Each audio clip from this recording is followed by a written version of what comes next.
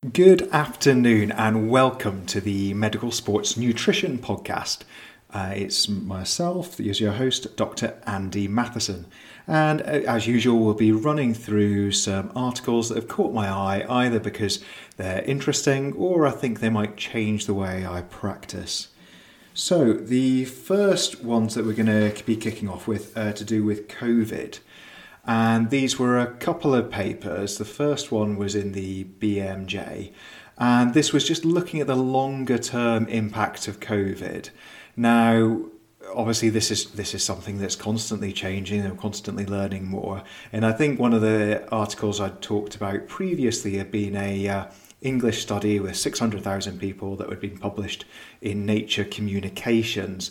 And that was just talking about how even with mild symptoms, people have persistent problems at 12 weeks down the line. Now, we had then talked a little bit about in our athletes how they seemed to describe this phenomenon where they weren't breathless, but they just couldn't. Legs felt heavy. They didn't feel any jump in their spring and no spring in their step. And this seemed to kind of go with a few studies suggesting there's not a problem with the lungs, but something to do with how oxygen is delivered to the tissues. Now, this one is just, again, looking at how long these symptoms might go on for. And we've heard kind of 6 months suggested by a few people. This was called Post-Acute Sequelae of COVID-19, 6 to 12 months after infection, population-based study. And first author was Rachel Peters, last author was Winifred Kern. And essentially what they found was that about 6.5% of people will still have symptoms at 1 year. Now, they didn't have a great response rate to their data collection, which would make you think that only people who were having symptoms had responded. So maybe they're overestimating. But actually, the numbers are similar to some other studies that are bouncing around. In many ways, I don't think it matters too much for the exact numbers, because I think what this is sort of reinforcing for me and in my practice is every time someone comes and saying, I think I'm overtrained, I think I might have RED, I think I'm under fueling, do I need to take vitamin D? I will need to take a COVID history. And maybe their symptoms will match up to just a mild COVID infection.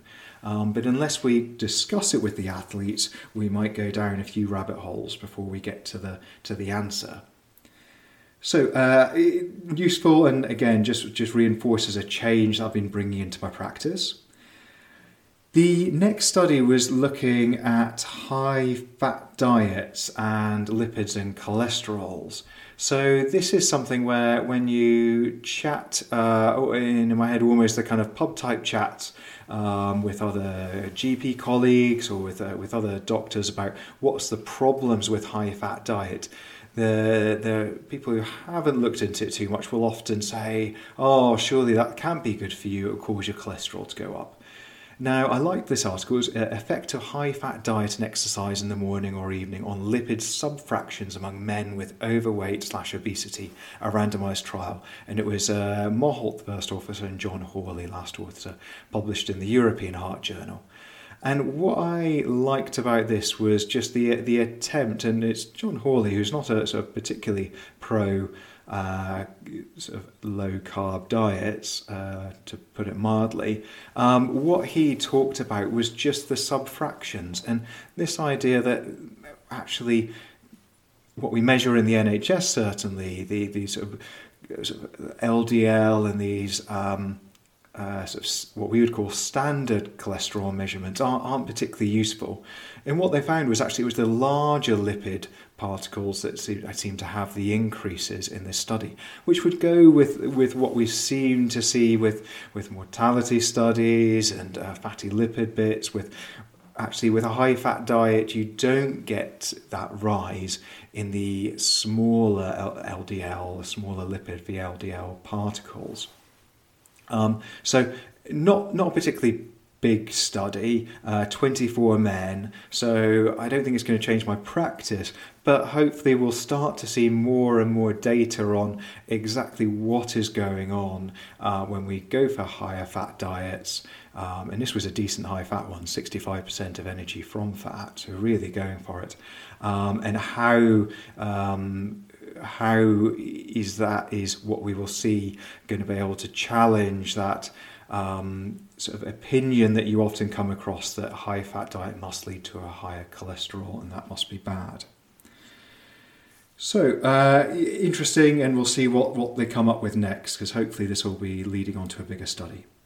Now, the next article was in Cell Metabolism, and on the background of, we looked at a HIT article last time, and it was last time before, I completely forgotten, and I'd suggested that maybe it wasn't a particularly hard HIT program, and that actually it was basically just doing a little bit of exercise. I really liked the HIT program in this one. So this was called Time Restricted Eating and Exercise Training, Improve HbA1c and Body Composition in Women with Overweight/Obesity, a randomised controlled trial. And first officer Lahagnaise, last officer Maholt. So unfortunately, only 7 weeks long, not a bit longer, would have been nice. 131 women, and they were trying 3 groups. One was sort of high intensity training on its own, one was high intensity with intermittent fasting, and one was the control group. So what I really liked was the HIT sessions here were 4 4-minute bouts at 95% of max heart rate, which is pretty savage. So first of all, hats off. I mean, no wonder it was only 7 weeks, really pushing the women. Average age of about 35, so 36.2 plus or minus 6.2 years, all of whom were known to have overweight, obesity issues. So a really hard training program, plus adding in some intermittent fasting, which they've managed well. So firstly, can you do HIT of that sort of degree with intermittent fasting? Yeah, they didn't have a bad dropout rate. So you can, and in fact they almost highlighted the fact that they managed high adherence. So it can be done. Obviously these women had a lot of support.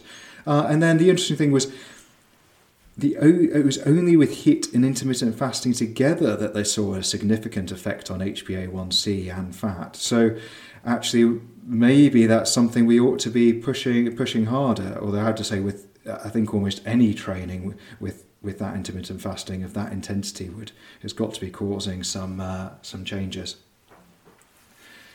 The next paper was a little bit lighter, not going to change anything that I've done, but it just caught my eye. It was about cardiovascular events in astronauts. And it was talking about it was a longitudinal study that found that cardiovascular events were twice as common in astronauts as matched control groups. Now, of course, there's clearly lots and lots of confounding factors there. The impaired sleep, ionizing radiation, exercise and diet changes that they mention. But obviously you don't have a control group, and etc., etc., etc. But for me, what I liked was it just reminds me of that idea that high intensity training or very elite training isn't good for you. And as we talked before about reasons why that might be, and the impact that very high intensity training might have on mitochondria and disease, etc. And that probably just reflects that again. I imagine those astronauts are falling comfortably into the elite category. The next article, let's just grab it up, was talking about the different ways you can take on your fuel. So it was called 13 carbon glucose fructose labelling reveals comparable exogenous CHO oxidation during exercise when consuming 120 grams per hour in fluid, gel, jelly chew or co-ingestion, with Mark Hearns and Louise Burke with James Morton as the last author. Now, I could only get the poster of this, so I don't want to sort of touch on it too much. I mean, having 120 grams per hour, and the participants were reporting minimal gastro symptoms, which must mean that they were very well carb trained, so a reasonably select group.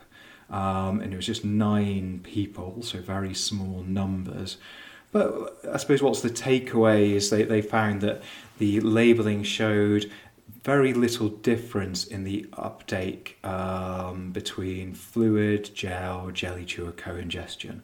So when people say to me, what's the best one, and we're obviously all aware of sort of splitting up into different types of simple carbohydrate to use all the pathways available, but beyond what form does that need to be in, and does it matter, and can the athlete just take what they like? Well, this is a good argument for just taking what you might feel works best for you.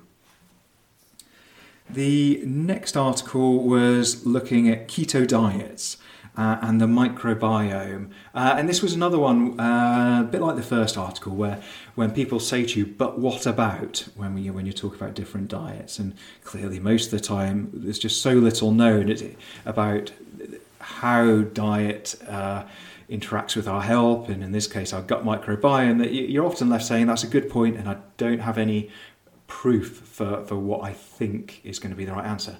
So this was looking at what's the effect of a ketogenic Mediterranean diet on athletes' gut microbiome composition.